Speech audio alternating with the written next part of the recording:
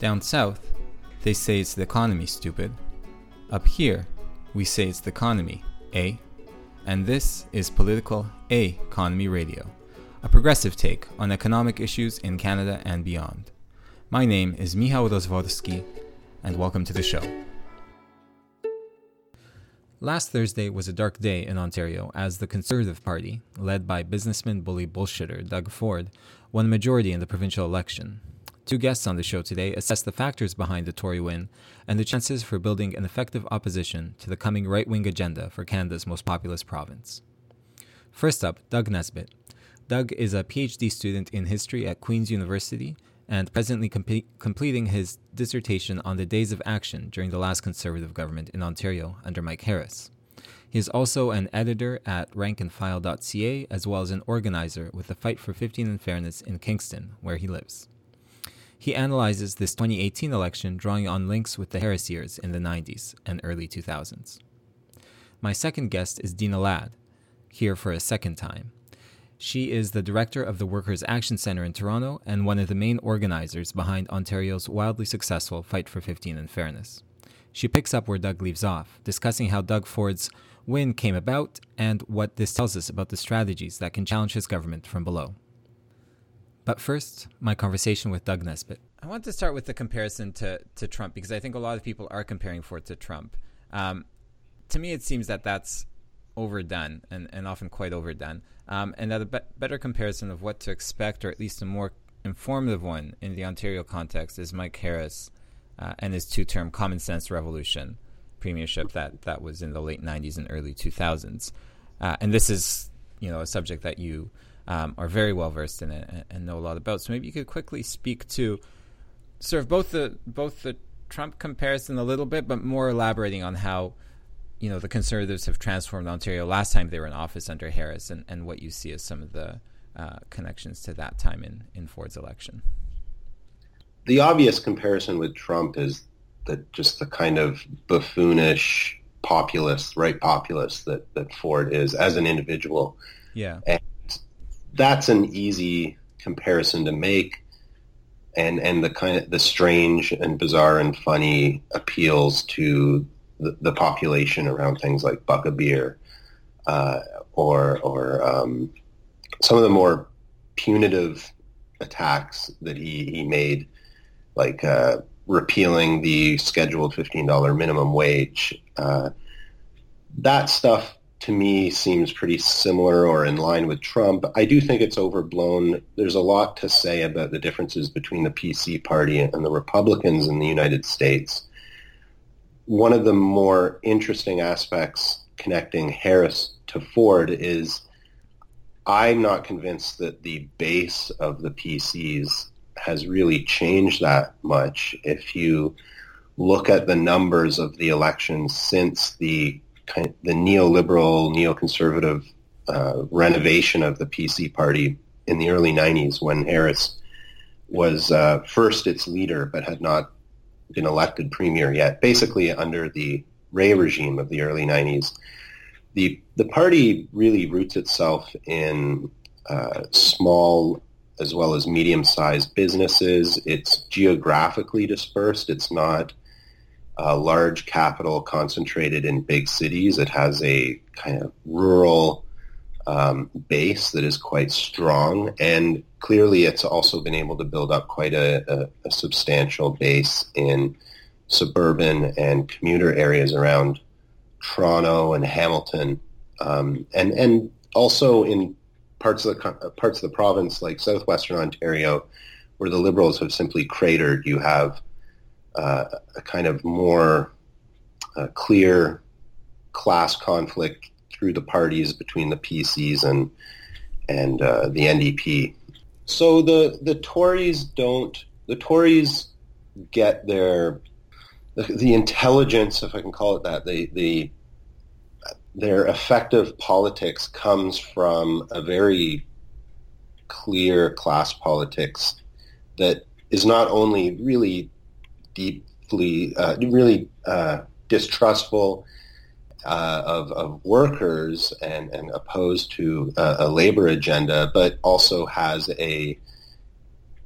this kind of anti-corporate anti-big city and it kind of emerges as an anti-elite politics, an outsider politics focusing on the liberals who really exemplify that Bay Street corporate handout politics.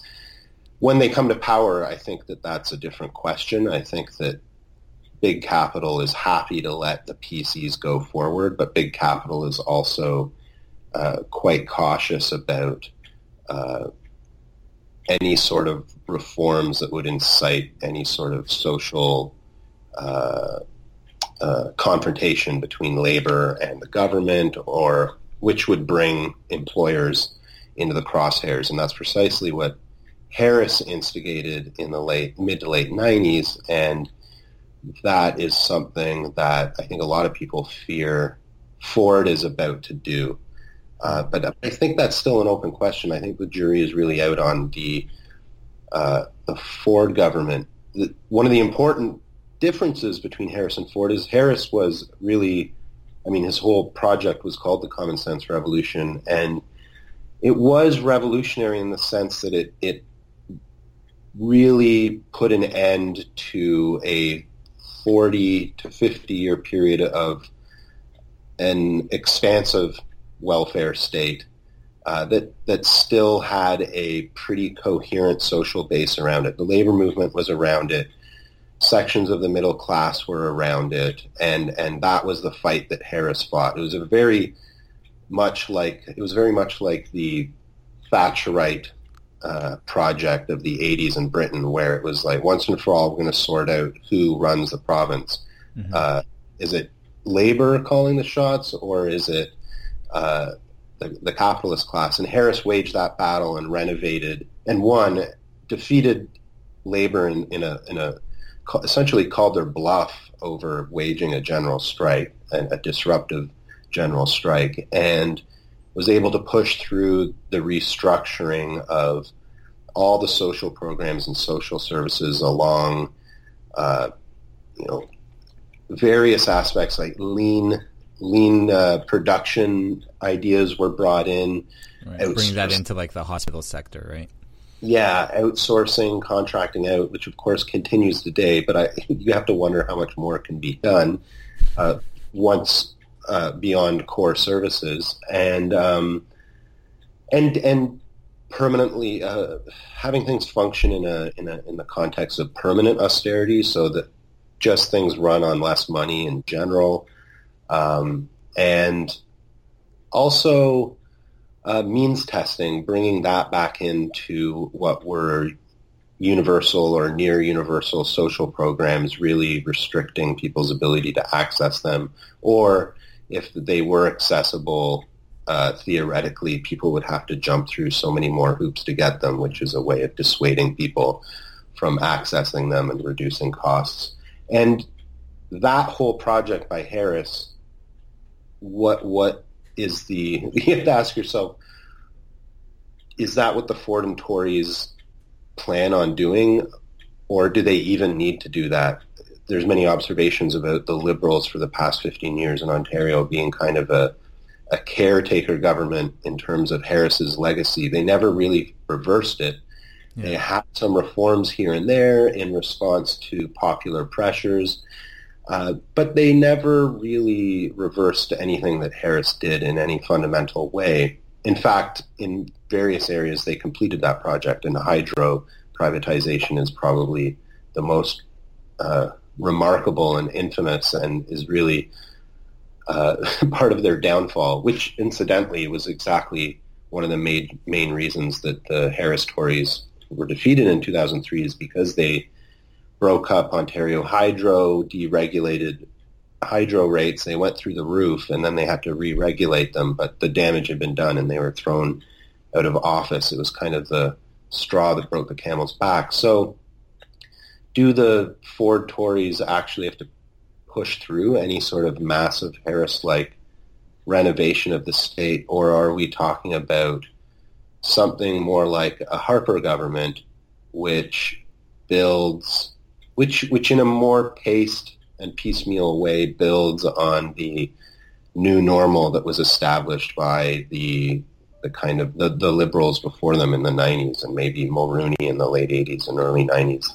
I don't think we could argue that Harper was really the Thatcherite revolution that we feared it would be. That revolution really happened under Paul Martin. Exactly. And that's kind of the Martin to Harper is very much what I would say Harris is to Ford, which isn't to say that there are going to be that we should let our guard down. Not at all. I think that's interesting. There's a bunch of threads in there. I mean, I think that it's interesting you point out the kind of already kind of anti-elitism that's there in Harris and in the Tories, you know, going back to the 90s and even earlier, and that sort of social base in it. And as you say, and Ford, you know, campaigned on something very different in many ways than Harris, because he's made these, you know, promises that he obviously can't keep, because he, you know, there'll be more long-term care beds, more of this, more of that, and lower taxes and all of that. So it does seem that just continuing sort of that agenda, and, you know, he'll probably make the tax cuts, and then that just reinforces, as you say, that kind of permanent austerity that's already there, and you just kind of chip away at the next bit or the next bit. Yeah, absolutely. Well, one of the things that's forgotten about Harris is that he also campaigned on income tax cuts. It wasn't just an assault on funding of social programs or on labor or on the poor. He had the carrot, and the carrot amongst a few other things, but the big one was a 30% income tax cut. And he put that through the first two budgets. So by, I think, the summer of 97, the 30% income tax promise had actually been delivered. But the reactionary aspect of that, it wasn't an income tax cut that benefited poor and working people. It was one where something like 60% of the wealth from that tax cut went to the top 10% income earners. And if Ford is going to be putting through his income tax cut for, I believe, the first income bracket, which is something like... No, it's the second one, as far as I understand. I think the numbers I saw from the CCPA are quite similar, 50% going to the top 10%. And then, right. And the next 30 or 40% going to that, second from the top. Yeah. One of the aspects that I think that how would I put this? Ford's leadership is really new. It's only since March. Yeah. And the base that had been built up by the PCs over the previous 2 or 3 years after the Liberals won that unexpected majority in 2014 was done under Brown's leadership. And his whole strategy was, from the right, trying to hug the center. And he had ads talking about the PCs are a party for everyone. And he moderated some of the social conservatism, like the stuff around repealing the new sexual education curriculum, which Ford definitely jumped on. And Brown also, I think, it's quite clearly that he rode much higher in the polls, 45, even up to 50%. And by the time the election rolled around, it was really Ford's election to lose. I think everybody had in their heads that they were essentially a government in waiting. So he did bring the party down, and even in the middle of the election campaign, there were polls showing him in the mid-30s. They ended up with 40% support, which is 5 points below what Harris achieved twice, and is 5 to 10 points below where Brown's leadership was. So I'm kind of skeptical the extent to which Ford's base is consolidated. There's, in many ways, I see it as an absence of an opposition.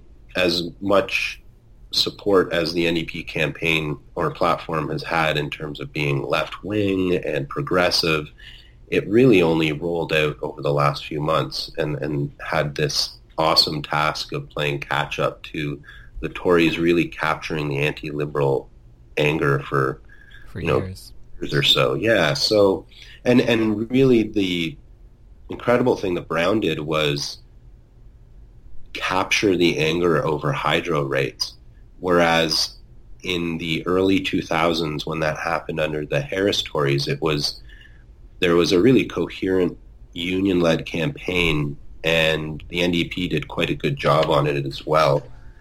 And although the hangover for the NDP from the early 90s was still there, and they didn't have really much of a chance of being elected, but this time around, that sentiment was pulled to the right, not to the left. And that was kind of the genius of Brown's strategy, which was to moderate some of the further right social conservatism and back away from the Hudak's ridiculous promises of right to work in Ontario and massive public sector layoffs, and tapping into people's legitimate grievances and giving them kind of a place to park their vote.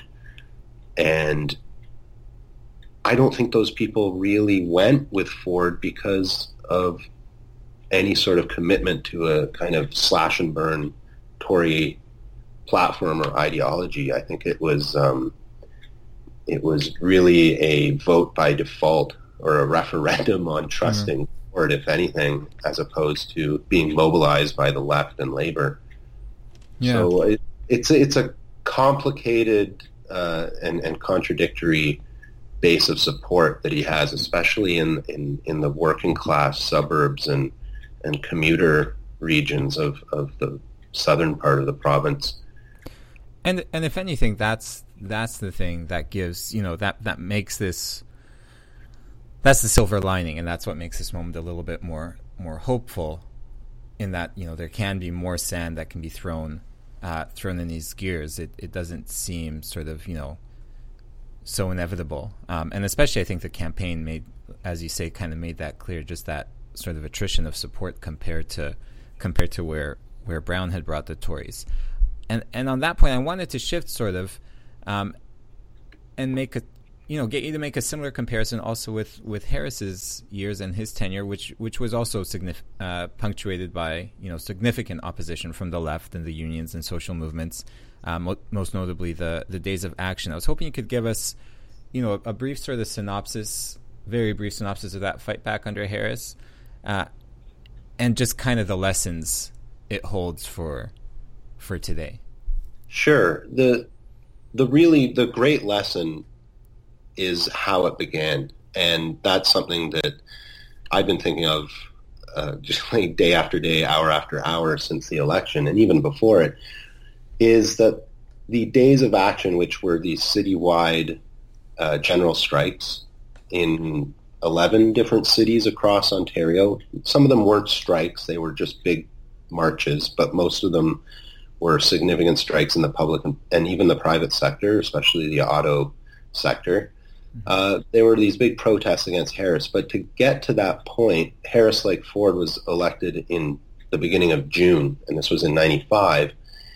It took the work of grassroots activists outside of the unions, also union members, building protests and doing the diligent work in labor councils and their union locals and building up relationships and getting people out to protest, doing some creative actions, essentially lighting a kind of flame of resistance before the union leadership saw Harris as the kind of the common sense revolutionary that he posed himself as.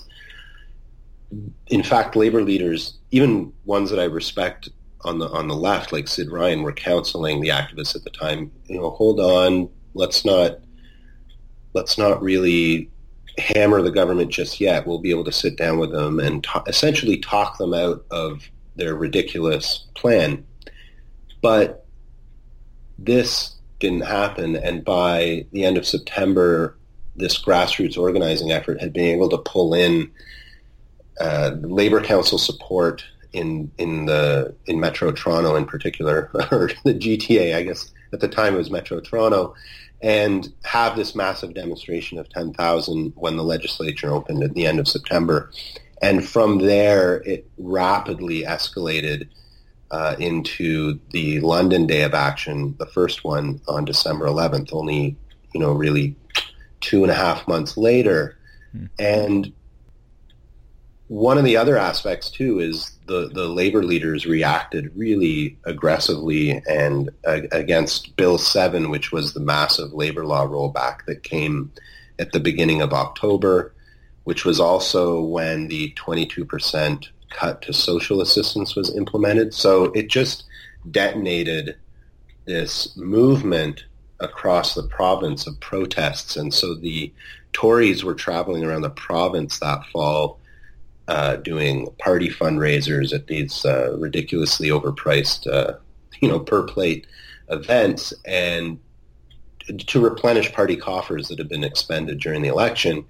And it just became a focal point for so many protests, hundreds of people in all sorts of towns that, never had protests this big or this militant and angry, hundreds of people. And every single day almost, if you read through the newspaper record, you kind of can't grasp how intense it was. It was really like a hot autumn. And the Days of Action came out of the OFL, the Ontario Federation of Labour Convention, in November that year, which was a plan to do these rotating citywide strikes to lay the foundation for escalating towards a province-wide strike. And that effort played out with ups and downs over the following 2.5 years before it was formally suspended, and the union affiliates of the OFL swung in behind the NDP, or at the time, kind of for the first time, a strategic voting strategy, either Liberal or NDP, to get rid of the Tories. And it was that difference over electoral options that is kind of at the root of the Days of Action never escalating towards a province-wide general strike, never really moving towards that big confrontation. Despite Days of Action, the Metro Days of Action in Toronto, for example, the city was described as a ghost town. Something like 1 million people stayed away from work. There was a protest that marched on Queen's Park of something in the order of like 150 to 200,000 people. So that's incredible, It absolutely, the numbers are mind-boggling. The London strike was something like 30,000 people, and there was a march of 15,000 in minus 25 weather. Yeah. The following January, there was an education rally called by OECTA, the Catholic Teachers Association, that was 35,000. The march in Hamilton a month later was 100,000. So it just kept ballooning. And what would happen is the labor leadership had this ongoing civil war over where this campaign was going. We still have these civil wars in the labor movement right now over political allegiances, and that's really what it's about.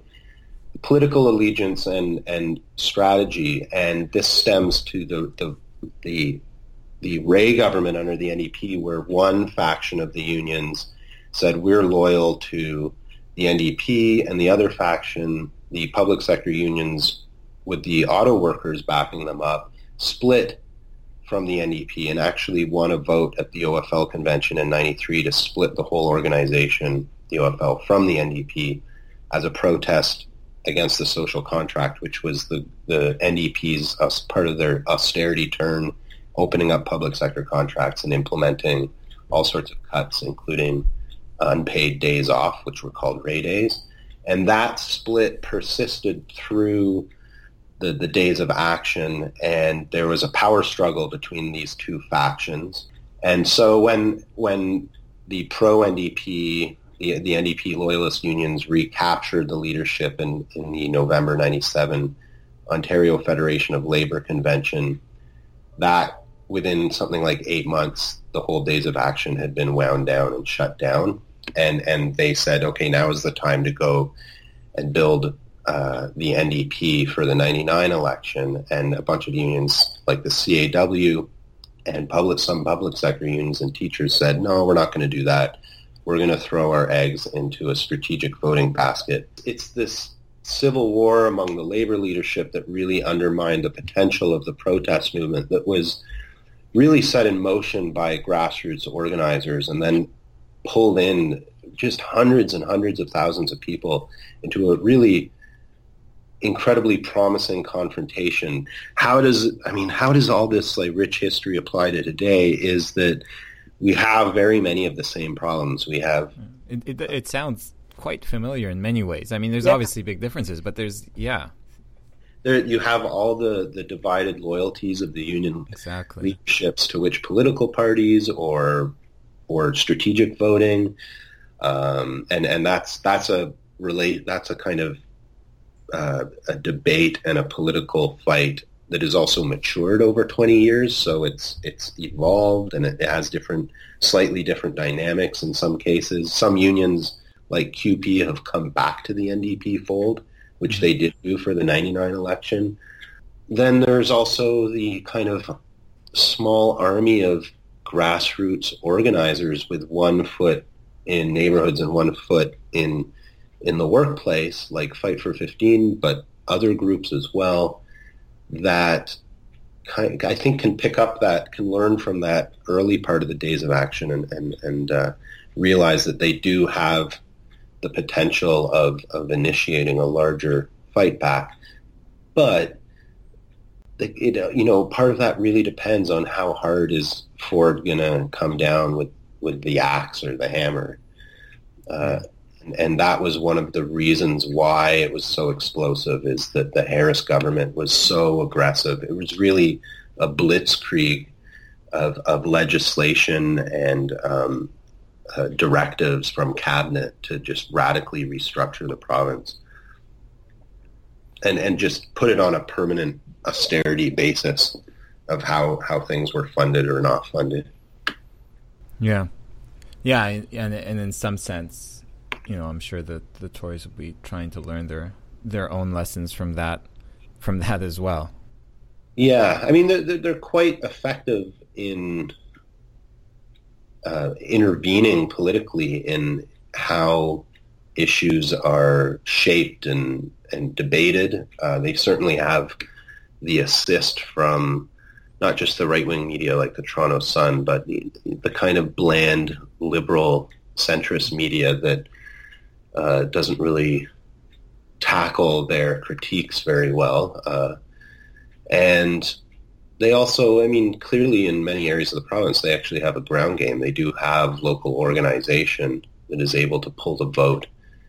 And but they do have those contradictions in those crucial suburban and commuter ridings. Those are largely working class ridings, and they're also large immigrant and populations of racialized people who may be pulled toward the Tories on some issues, but when it comes down to questions, bread and butter working class questions, that's a wedge for the unions and the left and activists who are looking to kind of break up and fragment or at least paralyze the capacities of the Tories in those areas. And that's going to be a kind of medium to long-term battle.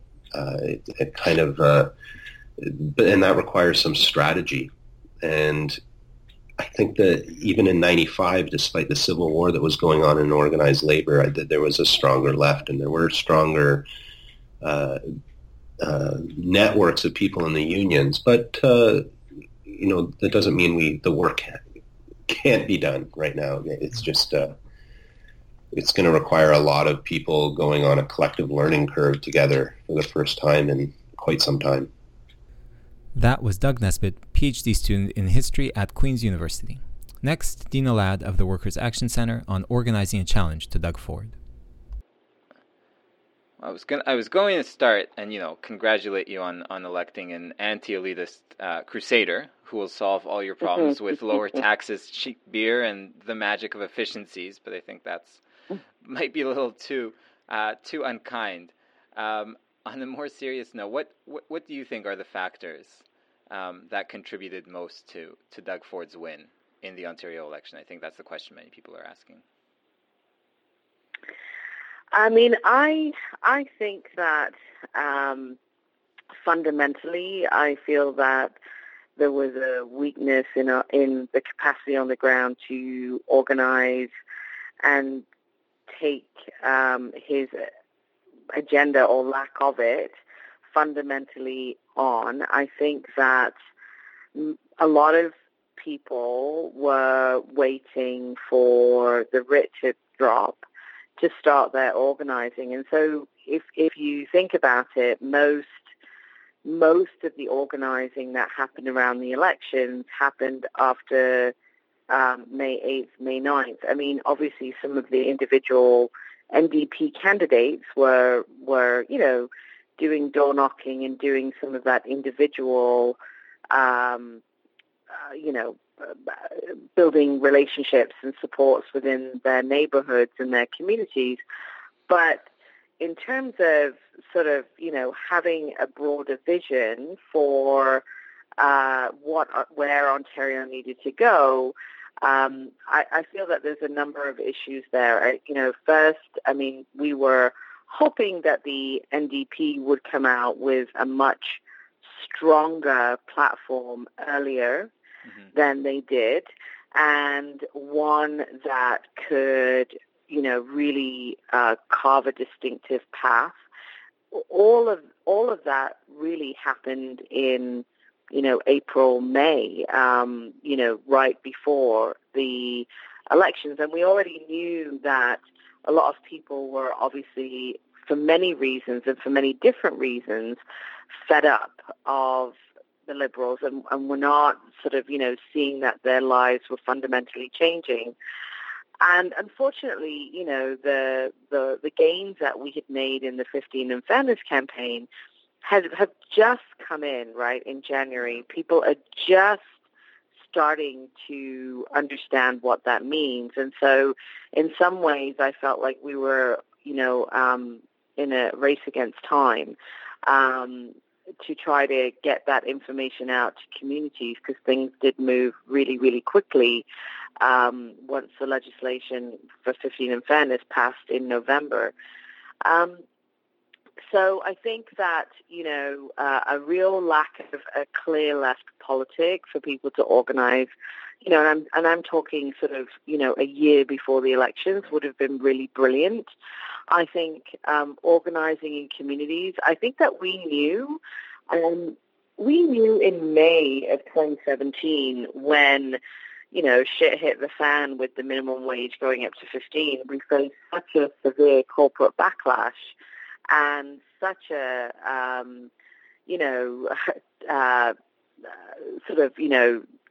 the sky will fall, companies will be destroyed, people's lives will be torn apart, nobody will be able to afford anything. I mean, all of that started happening in May of 2017. And so we knew that the labor movement, the anti-poverty movement, the childcare movement, the housing movement, all of these different forces needed to start organizing, because Patrick Brown at that point was trying to appear as a red Tory and was trying to appear as the sort of, the complete sort of, solution to people's, feelings of kind of, things are not working for me.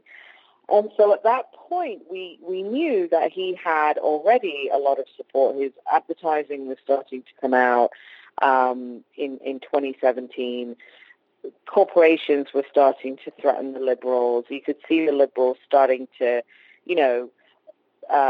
wither a bit under the assault, and that corporate backlash just started to get bigger and bigger and bigger. And then obviously in January, it really was unleashed when the minimum wage went up to 14. Yeah. And, we saw corporate lobby groups like the Ontario Chamber of Commerce. We started to see things in the private and public sector where employers in March and April were refusing to bargain because they wanted to wait until after the elections because they were hoping that a conservative majority would happen. And so there were so many signs. That this was happening. And unfortunately, I will speak for the 15 and Fairness campaign and the Workers' Action Centre. I mean, we just didn't have the capacity and the resources to be out in every single city in Ontario to counter what was being said. So I think, your question is not an easy question to answer. It's complicated, right? I think there are many, many factors going on in terms of, lack of capacity on the ground to organize, the fact that we should have, many movements should have been doing this work a year ago, the fact that there was no, only in the last few weeks before the elections was there a very clear alternative that started to really come forward from the NDP. I mean, they had released their platform in bits and pieces, but in terms of really putting forward a strong, progressive alternative, that happened, I think, a bit too late in the game. And then I think that there's a lot of misinformation, no information around the Conservative platform, and a lack of confusion, or sort of much confusion around what that platform really means. Because whenever we heard Doug Ford speaking, he'd be like, "Oh no, nobody's going to lose their jobs. Everything's fine. I love teachers. I love nurses. Yeah, no, I'm for the little person." It was just this kind of, very generic, it's going to be great. Yeah. Just vote for me. It's going to be all good. We'll take care of you. Yeah. I'm your man. And people didn't really understand what that means, I think. And unfortunately, that will be unfolding in the next little while. Right. And once you tabulate all the promises and all that. And I think, it was very easy for Ford to sort of play that figure. And that leads, I think that leads a lot of people to instinctively compare him to Donald Trump, which is the next thing I wanted to ask about, just because I think that comparison gets made fairly often. I think it's a relatively, lazy one, but I wanted to get your opinion, to see if you think this is, useful or accurate, or is Ford something quite different? And if so, we can talk about how similar they are, but more importantly, what does that mean for the strategy for opposing Ford? I think that what we have to be careful about, and I think, absolutely there are some similarities between Ford and Trump, I think, in terms of the sort of generic sound bites. But I think that, overall, I think one of the things, there's many things that make me feel optimistic. Overall, only 40% of the people that voted actually voted for Doug Ford. The majority of the people voted for, I'd say, a pretty progressive platform. It's the majority of the people in this province voted for a different agenda, and I think that that's what we have to focus on. And I think that those people who did vote for Doug Ford, obviously he does have some of his, absolutely sort of right-wing, ideologues, people who believe in corporations having much more power and flexibility in the workplace, the ability to make as much profit as they want, and little government and all of that sort of stuff. But I think the majority of people didn't vote for that. And so I think in our understanding of the elections, it should help us to understand then that there is a lot of opportunity to be able to expose the potential cutbacks that are going to happen and expose that agenda as it starts to unfold. And I think a lot of people will be like, I didn't vote for that. And frankly, because he didn't talk about his platform, I think that there's lots of opportunities for us to say, you said you're for the people. Well, we're the people. You never said that in your platform. We don't support that. And I think a lot of people didn't vote for that. And I think that that's one of the things that we have to start to combat or start to get ready is for, again, a debate on the issues, not on whether or not you like Ford. I think that a lot of people want to just get into bashing him as the man, and I think it's really important to expose the issues that he's talking about, because if we're just bashing people because they voted for Ford, well, then we're not opening up a conversation about how to bring them along to our side, right? And to talk about what issues are affecting working people. A lot of working people voted for him. And if we just say, well, if you voted for him, then, you're a piece of crap, well, that's not going to, and you were wrong, that is not going to build a movement to fight the cutbacks and to fight whatever is going to happen in the next 4 years. Yeah. No, I mean, I think that's accurate. And I think that's the effectiveness also of what, for example, the difference between, say, Sanders' opposition to Trump and a lot of the mainstream Democrats' opposition to Trump, which really lots of that falls flat precisely because it's so focused on the individual and rubbing off on his supporters. I wanted to circle back to kind of what you finished with and ask a bit more just about what kind of electoral coalition Ford was able to assemble, and I think this differs a bit also from the case in the U.S. and particularly where do you think that coalition is weak, and going forward, so if you could just sort of elaborate that last bit of your answer, what the coalition that Ford assembled was, and where you think you can really make inroads and weaken it. Well, I mean, I think that he was appealing from a wide. He appealed. He was going in and trying to do a wide appeal to bring everybody in, but by not talking about anything substantially, not answering any questions, not giving any information, not revealing the platform unless there was some very general pieces. And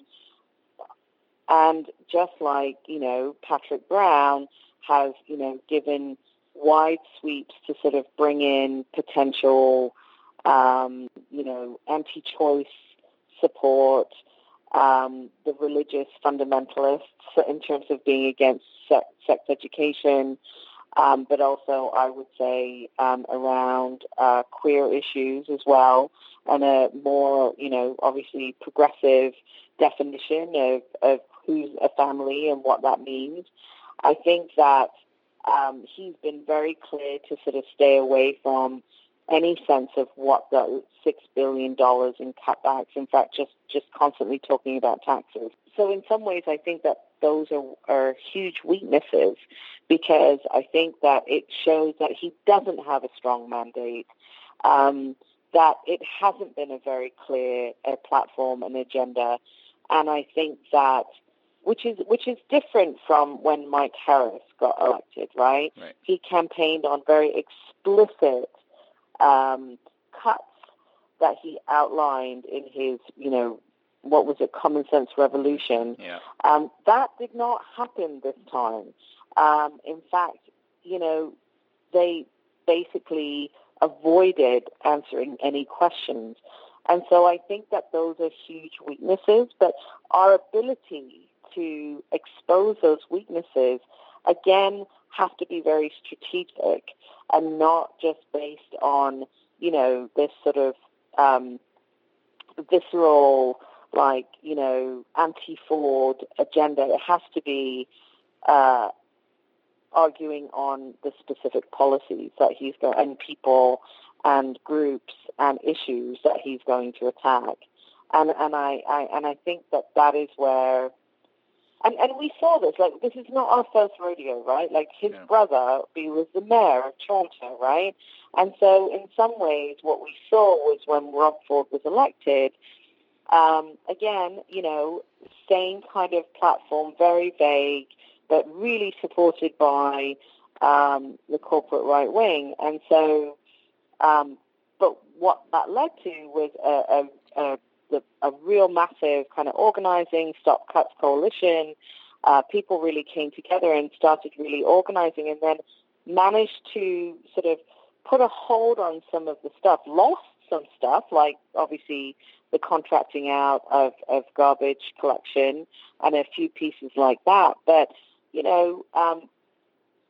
through sort of effective organizing, managed to kind of hold off on some of the deeper cuts that I think could have been made.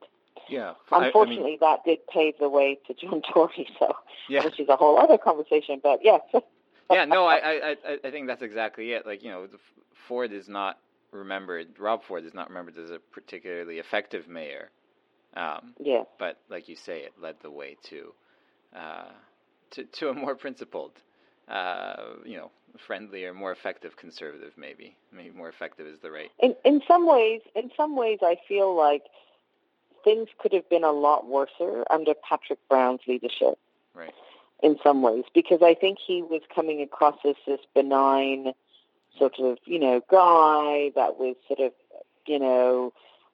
tried to appear very harmless, was sort of, pacifying everyone, had, was actually sort of, trying to do the carbon tax thing, sort of saying, yeah, no, absolutely support 15, we'll just phase it in, like doing all of these things to kind of appease everyone and be this person that could be trustworthy. And in some ways, there's quite commonalities between him and John Tory, I think, right? Because John Tory has been able to become the mayor and has, continued on this, on his agenda of, wanting to privatize and continue the contracting out stuff. And we've seen that sort of response to mobilization kind of lessen a little bit, right, than what it was with Rob Ford. So in some ways, having someone like Doug Ford being out there, being very explicitly, this is who I am, and who will, I think, be quite, when the cutbacks start to happen, when he names his transitionary team, when all that starts to unfold, I think, having to kind of go up against someone like him, who is quite blunt and explicit. Again, we'll see how blunt and explicit he will be, but I think now he has the majority. I think he's going to feel quite okay about actually really revealing his true colors, right? Yeah. And that's when I think we'll be, we'll have to really be ready to move, defend, but also organize and push. Yeah. No, and I think you're right, and he actually lost a fair chunk. Who knows? An election campaign can always change things, but he lost a fair chunk of conservative support relative to Patrick Brown just a few months ago. Yes. Yes, and I mean, there's been scandal after scandal. I mean, so many PC candidates have scandals connected to them being nominated, to being elected, to how they've actually gotten into their positions. And then this is similar, I think, a little bit to Trump, but that things haven't stuck, right? Even Renata, his sister-in-law, coming out with a sort of an action against him, a civil suit against him for his running of his own company, didn't stick. Yeah, that was surprising, because that's the type of thing that hits at the kind of picture he paints of himself. I wanted to. We're running out of time, but I did want to get a couple more things out of you. One I wanted to ask. You've talked a lot about the economic policies, and I think you're right, and it seems like implicitly you think it's really important to focus on that. I wanted to just ask what you thought about this. What you thought about the mix of economic and sort of social conservatism within Ford and within his agenda.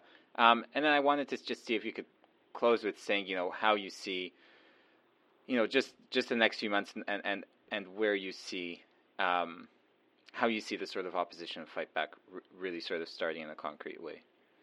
Again, I think that there is a very strategic use of that social conservatism that is kind of trying to hook into homophobia and traditional kind of conservative values of what families, sexuality, women's choice over their bodies, all of those issues combined. And I think that, you can have all the kinds of opinions you want around Kathleen Wynne, but there was a ton of money that went into violence against women stuff. There was a huge conversation that opened up and the ability to start having some, decent curriculum around kids having information around consent and around their bodies, and implementing that through the education system. And so that is very scary to those social conservative forces. And so I think that, Doug Ford and Patrick Brown absolutely capitalized on that. But again, it's like how much of it, what promises have been made in back rooms in terms of what policies will be revisited, such as women's reproductive rights, for instance. We don't know, right? Because there's nothing explicit around this. Patrick Brown tried to control them, and it blew up in his face. And I think in some ways his ejection from the Progressive Conservatives was, the fact that he basically turned around and said, well, no, I'm not going to touch anything around sex education. No, I'm not going to do this. I'm not going to do that. They threw him out of the party, right? Now, we don't know what promises, as I said, have been made to those right-wing fundamentalists in the party around issues. And so I think, so again, I'm trying to be glass half full and a silver lining, but I think the sort of the combined sort of, corporate agenda to basically stop, minimum wage workers from earning more, combined with, the attack on women's rights for choice and on the ability for us to define, who we want to love and how we want to do that, I think could help us build a very strong, broad-based coalition. And I think that one of the big conversations that is, starting to happen is, how do we build that broad-based coalition? How do we make sure that we have each other's backs when, the first group comes under fire, right? Yeah. And who is that going to be? How quickly is he going to move? I mean, if he's being advised by any of the folks that were under the Harris regime and the Harper regime, which he has many of those people around him, they will probably advise him to move very fast and very quick to basically destabilize any movement, against him, right? And to throw us into disarray. So that's what we're all expecting, or that's what I'm expecting anyways. And I'm expecting them to move very quickly, and to show, and for him to show that he means business, and then to win more financial and political support from the corporations and from those leaders that support that party, right? And to give him the money and the ability to move on that agenda. So I think that on the flip side, for those of us who are looking at how to respond, I think it's important to respond very quickly, and that's why in March, unfortunately, predicting that this was going to happen, we had called for a June 16th demonstration for decent work and to basically, and in some ways, that is becoming a broader platform already in terms of making the links to potential attacks on women's reproductive rights, on people with disabilities, on privatization, and further other cutbacks. Yeah. And so, we are, organizing this demonstration that starts at the Ministry of Labor, but is going to Queen's Park. But then in addition to that, I think that what's really quite critical is for us to then, and I really think that many of the groups that are organizing around different issues are still talking to the same people, and they're not going beyond their comfort zone, and they're not reaching out and expanding their movements and the people that they're speaking to. And I think that that is one of the fundamental issues that we're dealing with, is that, you know, you cannot just keep talking to the same 200 people, right? Yeah. Yay, that's great that you've got 200 people on your list. Good for you. But guess what? That doesn't include people in all of these communities across the province that have been devastated by the rise of precarious jobs, by the manufacturing loss that happened in 2008, and by the creation of temp and shitty contract jobs in these communities. And people are struggling to survive, right? Yeah. And so you gotta figure out how we need to build links with those communities. We can't just be talking to the same people. And frankly, I think a lot of people talk to the same people during the elections, and that's not going to make the kind of movement that we're going to need to take on the potential cutbacks that we face. So I think the real job here is for us to really understand where are the people that didn't get, where the majority of the people didn't get the people that they really wanted, and how to galvanize them and move them into the movement and struggle, and then work with the NDP candidates that got elected, and work with anyone who got elected who's willing to fight those cutbacks. And but we gotta organize on the ground. We gotta be reaching out and building our movements and not talking to the same people. Like, it's just not working. And I think that is one of the biggest challenges we have in the left.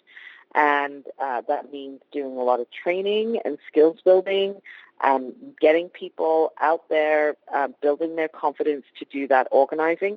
And unfortunately, in moments like this, in moments of crisis, people don't want to hear that, right? They don't want to hear that you've got to actually build the movement from the ground up, because the instinct is to say, we need to be on the streets, we need to mass demonstration. But the thing is, we will have a big demonstration on Saturday.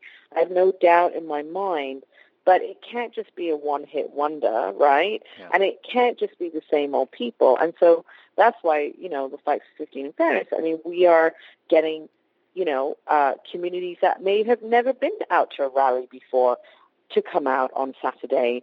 And we're going to have to just keep doing that work and keep building. But I think that's the tension in moments like this, where people want to be out on the streets and have this big show of resistance.